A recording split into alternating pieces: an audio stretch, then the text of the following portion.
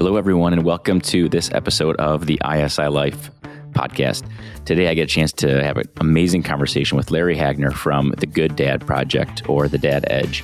He is an amazing man with an awesome story about his own personal journey, and he talks about really, 5 pillars of things that we want to do to live our best life as a dad and a husband. We talk about money, we talk about health, marriage, and we talk about kids and being a leader. And we specifically dive into skills and how being and having an awesome marriage and having awesome relationships with our kids can be a skill. It's not just something you wake up with one day and you have. And he gets deep with some tactical examples. And I just think that if you're on a mission to be a great dad and have a great marriage, this is a podcast you definitely will not want to miss. So without further ado, enjoy the episode. All right, Larry, I am super excited to connect with you today and have you on the podcast. So thanks for making time, man. Yeah, man, my pleasure, Nick. It's I'm excited for this conversation, brother. Yeah, it was awesome to meet you through a mutual friend, and I think what you're doing with your work and for dads is awesome. And I know our ISI tribe will have a lot to learn and a lot to hear about in our conversation. So I just want to kick off with learning a little bit about you, having you share a little bit about your background and upbringing, and just kind of bring us up and tell us a little bit about who you are. For sure, man. So, I grew up just kind of in a fatherless environment, to be honest. I should back up. I grew up, half my childhood was spent without a father figure, and the other half was spent with a variety of different ones, just depending on what year, how old I was, what season it was, that kind of thing. I kind of grew up. My mom and biological father were married in 1971. I was born in 1975. They stayed together for about another year. Mm-hmm. And then they got divorced. I really have no recollection of my father growing up. He left, signed over parental rights. I think that from what I understand, the divorce with my mom and him was pretty bitter. So with that being said, what happened was, he left and was out of my life. And then, I'll never forget this. I was 4 at the time. I was in preschool, but I still remember like it was yesterday. I knew what a dad was. And I remember men coming to pick up their kids from preschool, and I knew, oh, that's a dad. Okay, cool. Mm-hmm. My interpretation of that when I was a kid was moms go out and find dads. There was no other way. They just go out and find dads after a while. Wow. And my mom just hadn't found ours yet, and I was okay with that. It didn't really bother me at all. Mm-hmm. So what I did was the first time she brought a man home, I'll never forget it. I was 4 years old. He was a white collar data software engineer. My mom met him at work. He came over to our house for dinner so he could meet me. He literally walked into our house and he was wearing like the typical 3-piece suit, like a double Windsor tie, trench coat, briefcase. There was no iPads or anything like that back then. And he had like the feathered hair and the handlebar mustache, and very polite man. And, extended his hand and shook my hand. And literally my first questions out of my mouth was, "Are you going to be my dad?" Like that's literally the first words that came out of my mouth to this poor guy. Wow. And I think my mom kind of took that as a sign, like, hey, like maybe there's a sign that I should, settle down again. And so she did, and they got married, and he adopted me, and I was in their wedding. I was the ring bearer, and they stayed together for the next 6 years. They got divorced when I was 10. And every year that they were together, it just got progressively worse and worse and worse. I think my mom, looking back on it, I don't think my mom ever was in love with him. I think she liked the idea that we were going to be a family. And that's what she fell in love with, I think. And over time, their relationship like really soured. And he was a big drinker. When he was sober, he was like the easiest guy on the planet to be around and talk to. But when he was drinking, he was verbally physically abusive, and he wasn't he came with an iron fist a lot, and there was a lot of beatings, and there was a lot of abuse and a lot of poor choice of words growing up. And then they got divorced when I was about 10, and that was it. I have not seen him since. Wow. I found out a few years back he passed away, but I had not seen him since. He was out of my life. So, at that point in my life, when I was 10, I started to ask a lot of questions, like, where did I come from? Like, I know he wasn't my father. Like, what's this, what's going on here? And my mom told me she was married and what my father's name was. And I asked, I was like, well, where is he? And she's like, I actually don't know. I haven't spoken to him in years. So lo and behold, when I was 12, just a couple years later, I won't get into it for sake of time, but I ran into him by mistake.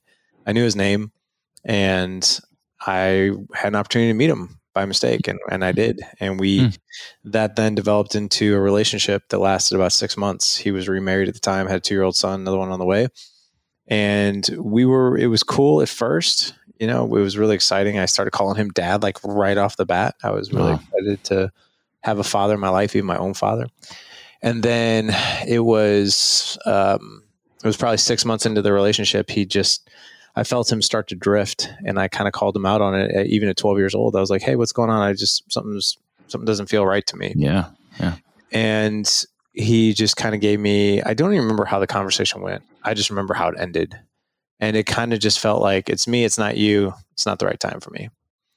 And he left, and that was devastating, man. I started just emotionally overeating. I was not a popular kid in school. I was terrible at sports.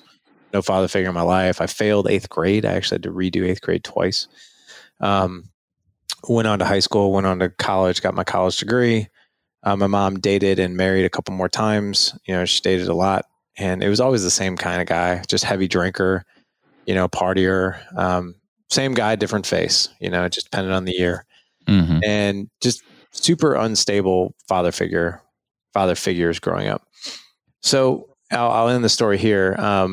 When I was 30, 2 things happened in my life. Number one, I became a father for the first time. And the second thing is this: I found out when you're in a Starbucks randomly for a business meeting, two things will happen. Number one, if you're in Starbucks, you'll always overpay for coffee. And number 2, you may just run into a biological parent that you hadn't seen in 18 years by mistake. But, oh my gosh. Which I did. Ran to him again 18 years later in 18 Starbucks. Years later, I was 30, and I knew exactly who he was when he walked in, and he hadn't changed much. And I was like, wow, that's my father. You recognized him from age 12. Yeah, I knew exactly who he was right when he walked in.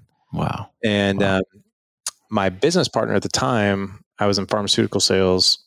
You know, I was sitting there with her, and we were going through like sales numbers and targets, and she just looked at me. She's like, "Are you okay? You look like you've just seen a ghost." I was like, "Yeah, you're not gonna believe this."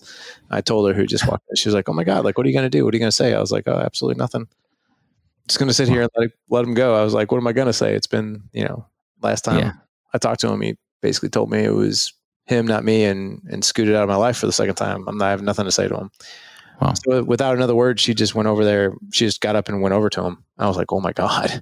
Whoa. So, yeah, it was kind of very crazy, very surreal. And I can tell you, fight, flight, or freeze was definitely on my mind and heart, because when you make eye contact with your father that you hadn't seen in 18 years from 50 feet away, you're like, do I leave? Do I punch him? You know, or do I just freeze? And, you know, the latter half, the freeze was there. I just sat there, and he just came walking over, and we connected. And again, for the sake of time, here we are 16 years later. We've got a good relationship now. I have 2 younger half brothers. He's still married to the same woman. He's been with her for over 40 years. We've got a good friendship. We've got a good relationship. We've decided like, hey, the past is the past, was what it was. Let's just focus on the future. That's what we've done. But Dad Edge, you know, what I'm doing today really came out of, I was completely lost for the first 6 years of being a father and a husband. Didn't know which end was up, and I wasn't showing up well at all. And I wanted to. And Good Dad Project / Dad Edge really started on a really bad note. It started a really dark time. My 13-year-old, he's 13 now. He was 4 at the time. Stepped out of line one night. I spanked him. He hit the ground. And I told myself I would never do anything like that. And I went to help him up, and he looked at me like I was a monster. And that freaked me out, because I'm not a person who hits, number one. But number 2, it was very surreal to see that look in my son's eye, you know, that, you know, I'm his protector, I'm his father. And in that moment, I actually saw myself, because that's how I was raised. And it was in that moment, you know, as an adult, what I can tell you is I did what every adult does in that moment. And that is, when you're stressed out, when you're overwhelmed, you have a bad moment, you go get on social media just to distract yourself. Wow. And that was the night in my office. I was very emotional. I was really ashamed of myself for what I just did. And I saw this button in the left-hand corner say create a page. And I clicked that button, and the words, The Good Dad Project, just rolled off my heart onto that keyboard. And that was just a surrender. And what I was going to, my decision that night was, I'm going to create this page because I need help, and I need to be a good dad, and I'm going to become my own project, and I'm going to do this. And what I'm going to do is I'm going to post anything and everything that I'm learning about being a better man, husband, and father just on this page. And I never did it ever for followers. I just did it as public accountability, really. Yeah. And that then grew into a blog in 2013, podcast 2015, still podcasting today, 6 years, over 700 episodes. Still learning, still a moron father of 4 boys now instead of just 2. And what I can tell you is everything that we talk about on the show, it's really sad. The reflections that I've learned is sad and relieving at the same time. Society really sets us up for, I wouldn't say failure, but the expectation that we don't need help. So it takes, I'll give you an example. It takes 990 hours to be a cop, to go from police academy to actually a police officer behind the wheel of your squad car. Wow. And most people don't prepare at all to be a husband or father. They just wing it. And can you imagine what the world would look like if careers, the military, the police, or any profession, you walked in and they're like, oh yeah, we have no training program. Today you're a cop. Just head on down to the precinct. Go for it. Yeah, go for it. Here's your gun. Here's your badge. Here's your squad car. Go fight crime. Best of luck. You'll be fine. Best time of your life. It is crazy. I remember that when we were in the hospital with our twins and we had done, some basic parenting courses and whatnot. And Nancy, my wife, and I, we were getting ready to leave the hospital. I'm like, I can't believe we can just leave with these kids. Do they even know? Do they know that we just changed our first set of diapers? Right. Right. No way. There's no test. There's no nothing. Yeah. So, man, we are definitely. It's easy to be unprepared, I would say. Yeah, I agree. I totally agree, man. So you write this blog. You start to, I'm guessing, people find it and hear about it. You start podcasting.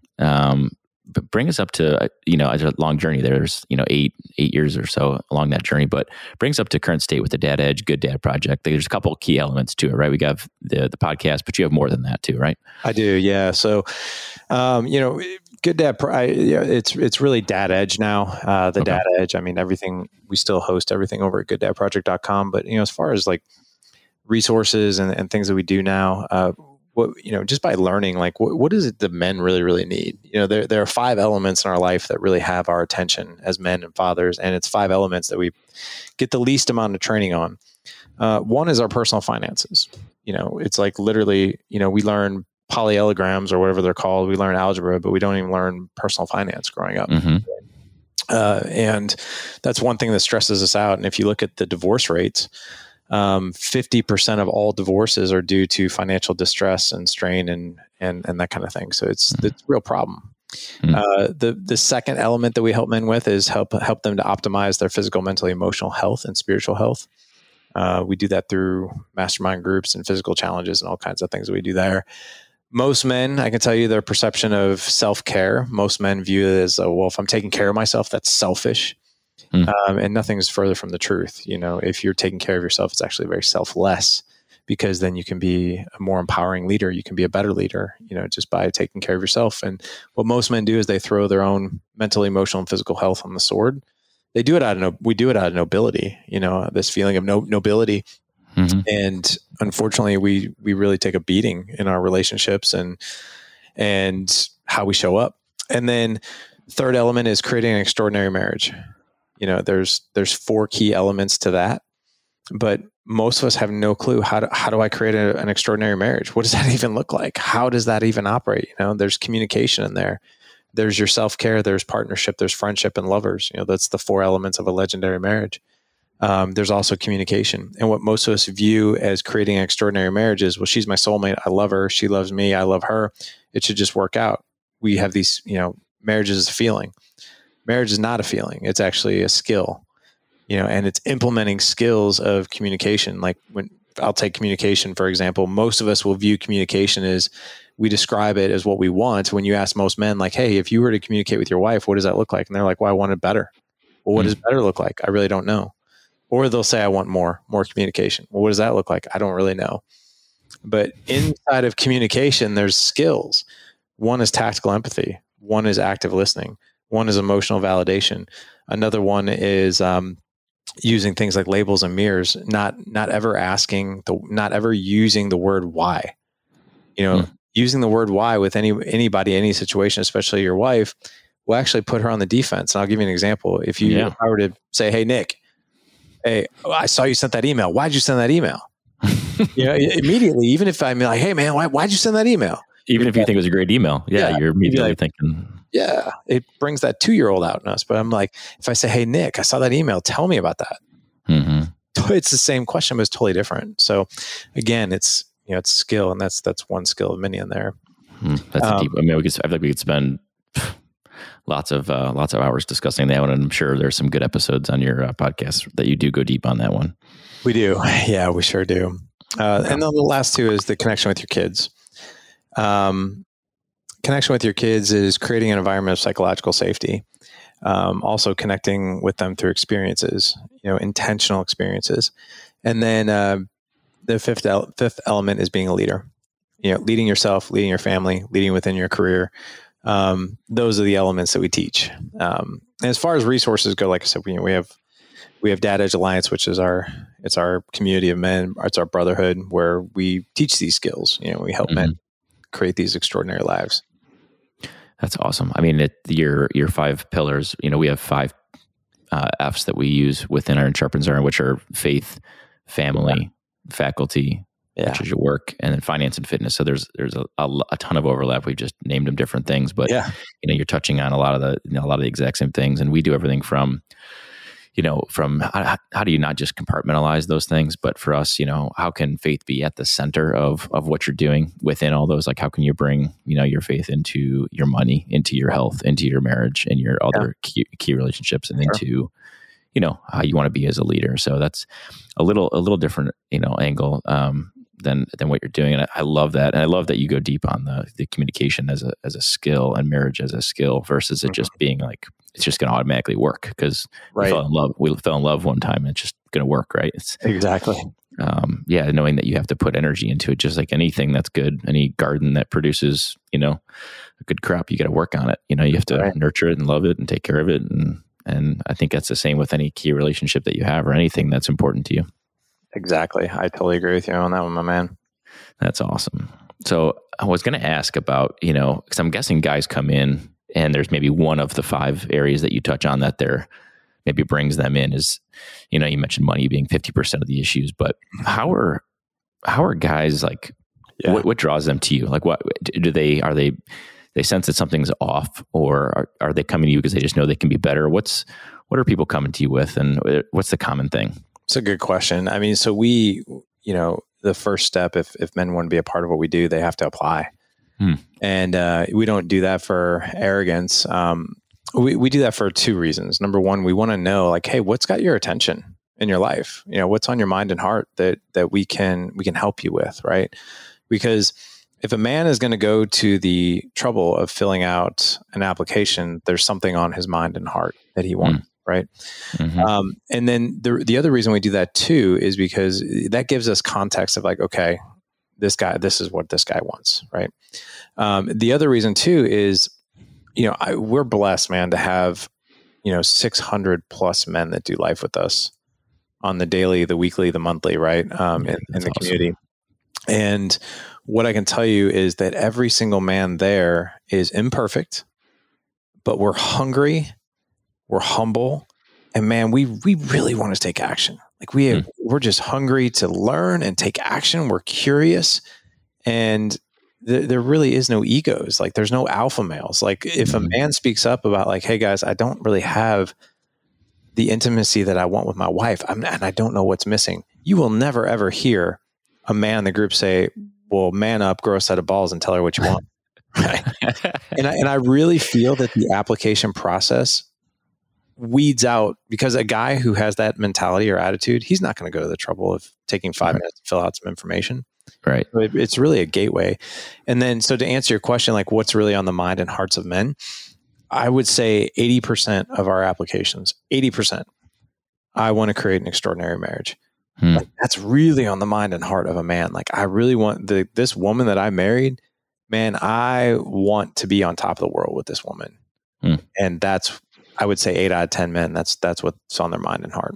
Wow. That's awesome. I mean, that's what we all want. We want to be, we want to be close, we want to be loving, we want to be growing old, holding hands as we're, wrinkly and, raise amazing kids and do all that stuff. I mean, I can echo that. I feel the same way.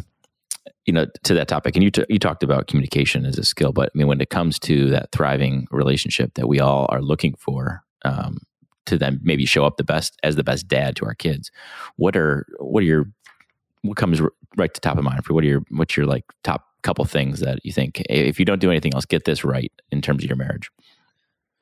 Yeah. So if anything, get anything right. Yeah. So it's pretty simple actually. And this is right in line with communication.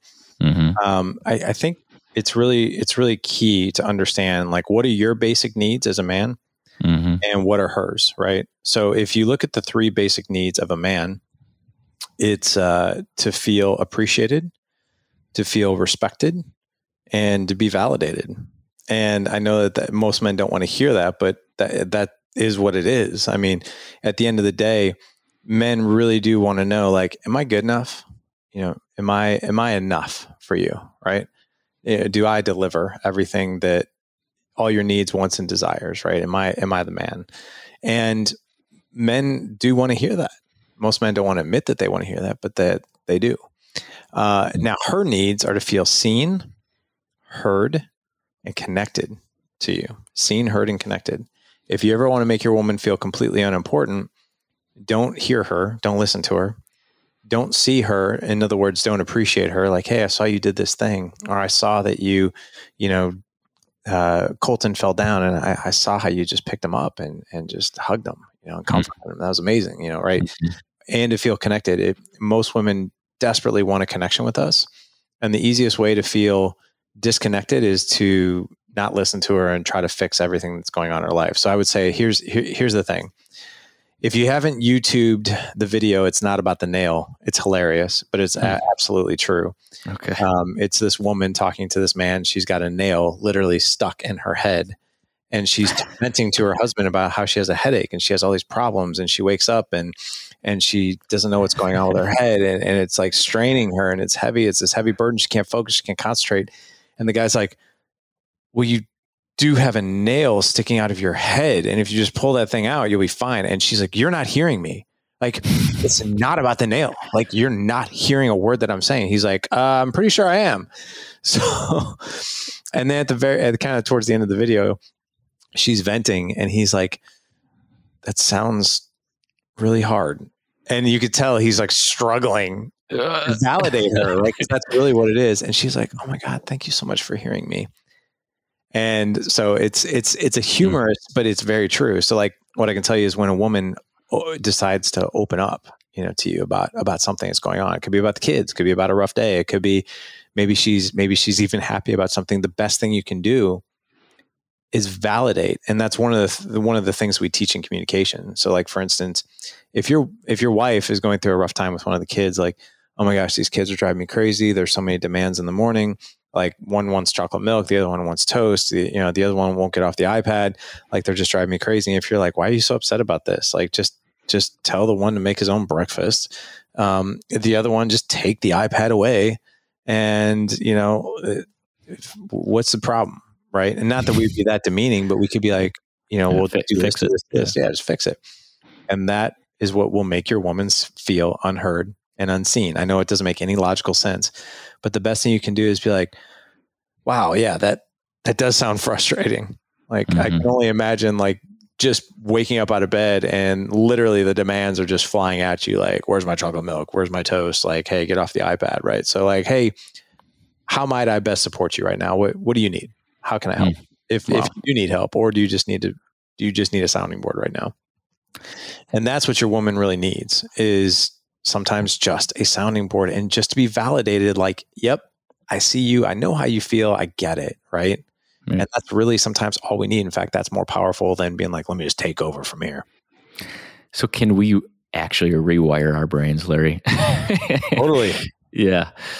Man. But it's skill. Like, that's the thing, man. It's wired in our DNA to problem solve. It's wired in our DNA to hunt and gather, and to look at the world of like, what can I go fix? What can I go do? But that's not the way a lot of our women are wired. Our women are emotional beings. that simply need to feel seen and heard. Hmm. And if that's how we looked at our women, like in order for me to ultimately solve this and connect with her, I just need to know that I see her and hear her.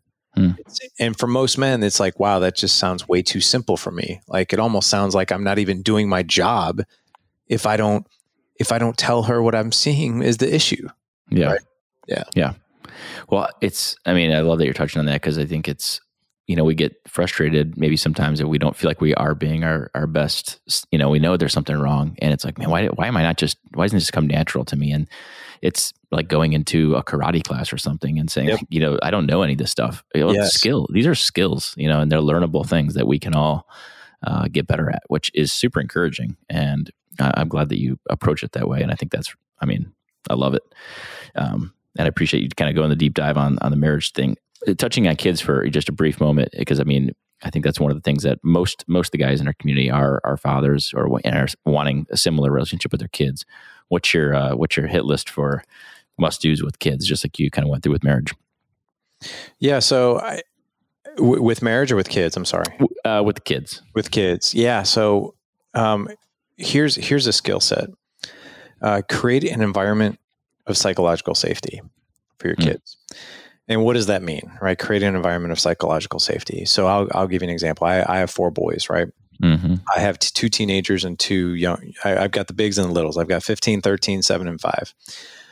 What I can tell you is that now I just got lucky with the 2 older ones, because I was luckily I started learning things when they were younger that I was implementing, but I had no clue what I was implementing. So kids have the same need. They want to feel seen, heard, and connected to you. They also don't want an environment where there's shame, guilt, and judgment, right? And a lot of us were raised in that environment where we felt shame, guilt, and judgment. And what did that do? It literally shut us down. And we learned, most of us learned, unless you were raised in the rare environment where your family, your mom and dad were your go-to when things hit the fan. Mm-hmm. Most of us weren't raised in that environment. Most of us were raised in an environment like, oh my God, this just happened. My dad can never find out. Right. And we got to hide it. Yeah. We got to hide it. What we want to create is like, oh my God, this just happened. I need to call my dad now. Right. Or, you got a bad grade on the test, or you got in a fight at school, or, you broke a window or something. Right. And your default is to hide it or to own it. And if you can teach your kids to own it, and how you teach them, you teach them obviously ownership, but then you've got to be the one that's going to receive the ownership in a good way, right? Now, I'm not saying that you have to create a discipline-free environment. That is not the case. We do plenty of disciplining around here. But when my kid comes to me and says, "Hey, Dad, I got an F on my science test," my reaction is not going to be like, "Dude, what do you mean? You got an F on your science test? Didn't you study? Why did you do that? Why did this even happen? Come on, man. Don't you know how important your grades are?" Right? Yeah. You're grounded. Now, do you think he's going to come to me again? No, absolutely not.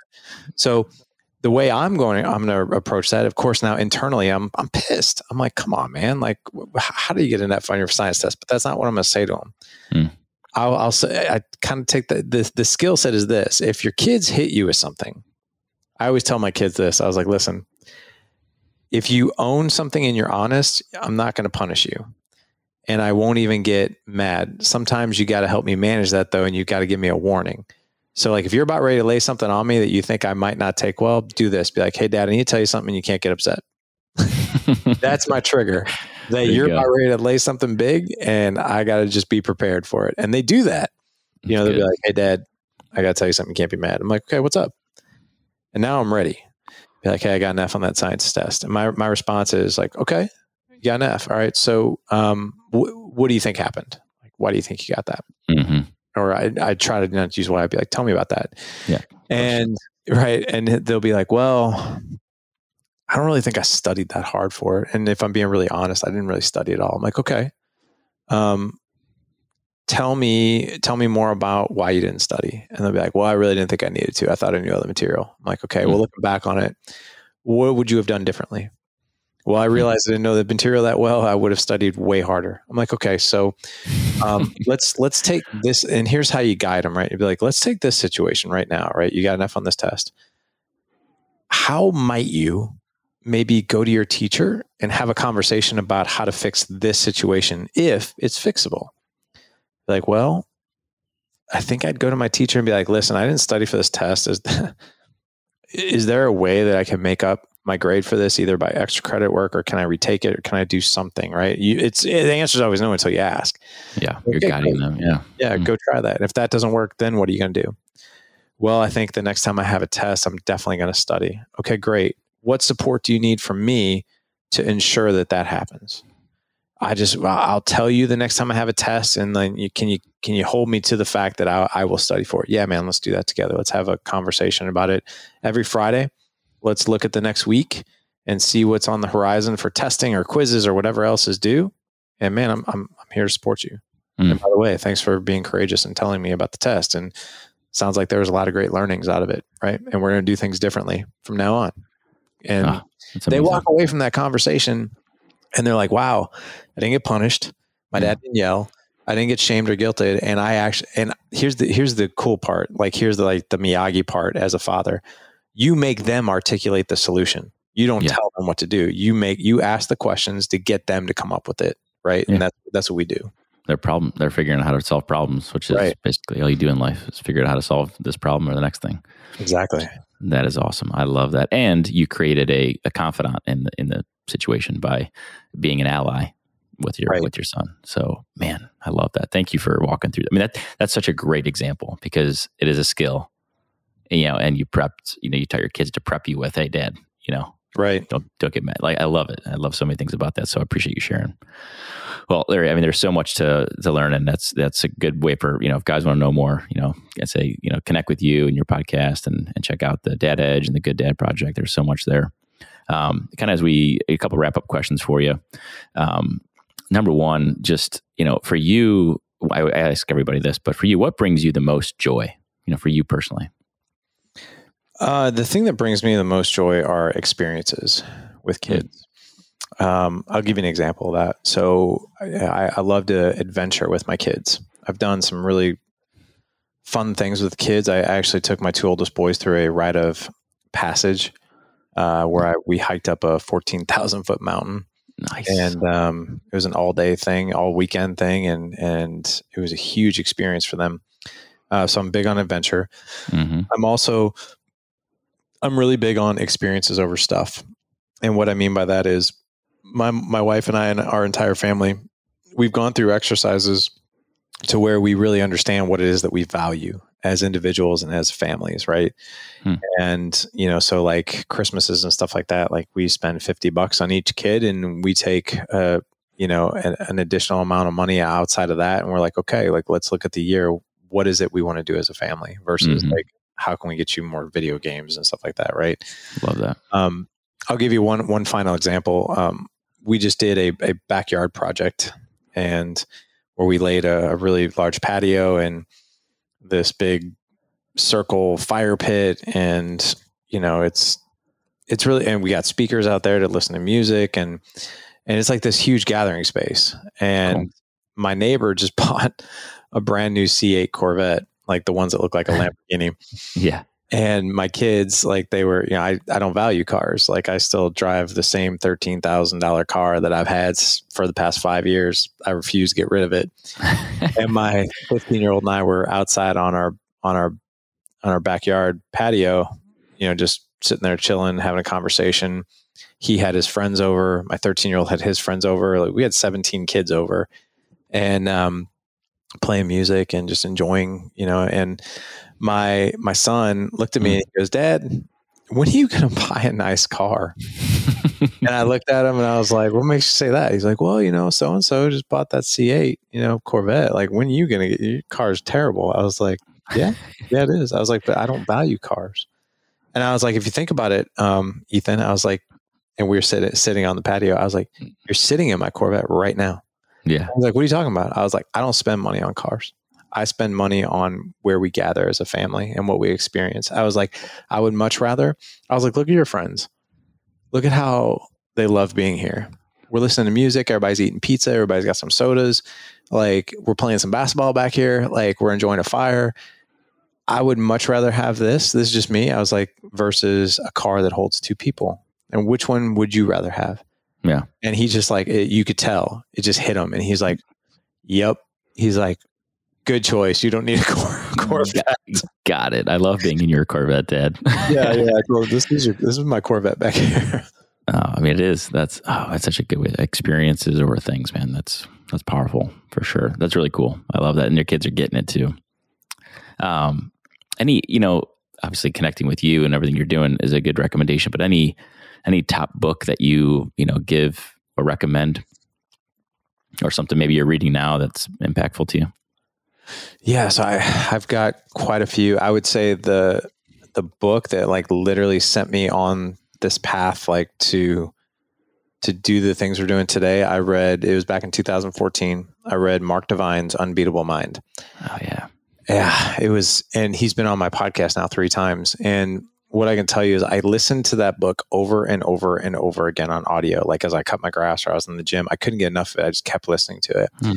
But that book, like I kept listening to it over and over because I was like, wow, this is literally the X factor of my life.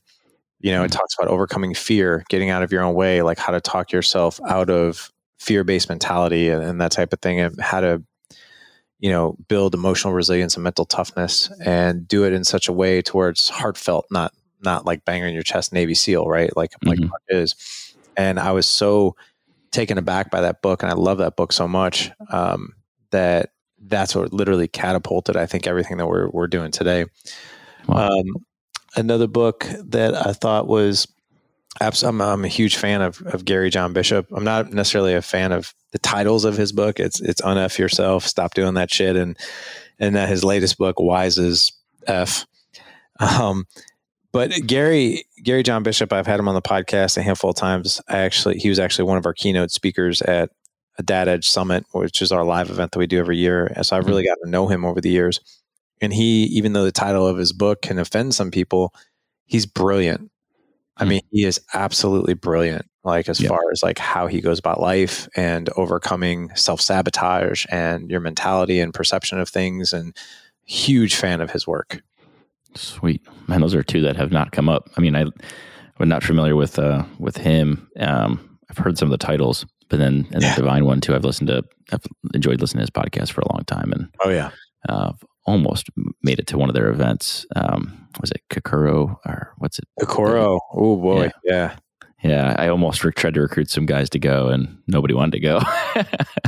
So, a lot of our guys in the Alliance, man. 2 of our team captains have done one guy did the 50 hour, and another guy did the 24. It is. Yeah. They said it's not for the faint of heart.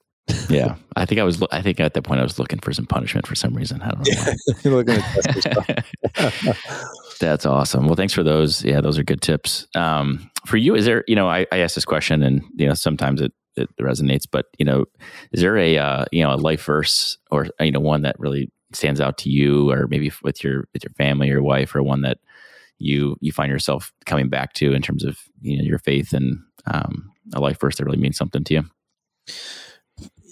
And I think it can absolutely be faith-based as well. It's more earthly based, but I think you can really throw it through the filter. I throw it through the filter of my faith as well as earth-based things as well. The definition of hell is meeting the man that you could have been when you're laying on your deathbed. So there are a lot of things that I think about, or there are choices that I have to make every day. Right. And I'll run that through the filter of like, if I'm on my deathbed, would I regret that decision, or would I be proud of it? And that really, whether it's faith-based or being a parent, or whatever it is, that one quote, I love running decisions sometimes through that quote, because like sometimes the easy path is going to be the easy one, or it's going to be the easy choice. And the harder one might be the other one, but that puts me in a visualization process to where like, I'm like, yeah, I'm going to be proud of that decision if today's my last day. Man, that's awesome. Yeah. Living up to your God-given potential and just kind of leaving it all on the field. I love that, I don't love the image, but I love what the image, motivates you to go do and take action with. So that's awesome. Well, Larry, it's been a pleasure and an honor, and I just want to commend you for what you're doing with these dads, and using your own personal story to kind of fuel you, motivate you to do some things and make a big impact in the world, and all these 600 plus guys and beyond that are being impacted by you, and the ripple effect that's going to have with their kids and their marriages and their communities and just everywhere their sphere of influence leads them. So I just got to take my hat off to you and do what we can, with our Iron Sharpens Iron Tribe to, support you and encourage you and say, great job to what you're doing. Keep it up. So thank you very much. Thank you, my friend. I appreciate that. Sounds good. Well, for if anyone wants to check it out, we'll post the show notes to the Dad Edge and the Good Dad Project. And is that the best place to kind of connect with you and learn more? Yeah, gooddadproject.com, depending on when this show airs. I mean, it's probably the easiest way to find us. Okay. It's sooner or later, it's probably going to be within the next 60 days where everything is going to be at thedadedge.com. Okay. So yeah, find us nice. All right. Sounds good. Well, appreciate it, Larry. Thank you very much, brother. You bet. Holy moly. That was like drinking from a fire hose. I love this conversation with Larry. Obviously speaks from lots of personal experience and just lessons learned doing what he's doing. I mean, I wanted to touch on a couple key takeaways I had. Number one, obviously, we kind of jumped right into the marriage component and talking about how that's a skill. And what do men want? Men want to be appreciated, respected, and validated, knowing that they are enough for you. And women want to be seen, heard, and connected, and they want to be validated. And just how a simple pause and a reflection and not jumping in to fix it, and to recognize, am I seeing them? Am I hearing them? Am I connecting with them? Am I validating them? That's what they want to hear first before they want to know what the solutions are to be fixed. So that is awesome. And then the connection with the kids and some tactical examples he had there with the story about the grades and just how you could reframe that situation and let your kids take charge, let them take ownership of their own destiny and solve their own problems, because essentially that's what they need to do in the real world if we're trying to raise them to be the best that they can be. So just love the conversation. Love what Larry's doing. You can check out more at the Good Dad Project or thedadedge.com. And hope you got some takeaways. And just some quick things, as you know, as we wrap up, we have a couple things that we do to really help you. Number one is our retreats. That's kind of the keystone thing that we do, 24-hour retreats. We have a bunch coming up in Cleveland and Columbus and Nashville. And we're also have recently launched the women's component of the Iron Sharpens Iron. So if you want a chance to step away for just 24 hours, be inspired, be around other amazing humans that are trying to be the best that they can be, join us at one of our retreats. It'll be 24 hours that will be impactful for you. And then also we're doing Stay Sharp Saturdays. It's just a quick 1 hour chance to connect with us on Zoom. It's the first Saturday of each month. All the details are on our website. You can RSVP there, but we bring in speakers on our 5 F's: faith, family, faculty, finance, and fitness. And we just give you faith-based wisdom within each of those areas so you can be your best. Help tune up maybe an area that you want to know more about or get better at, and connect with other guys that are on the same journey as you. So until next time, stay sharp, everybody.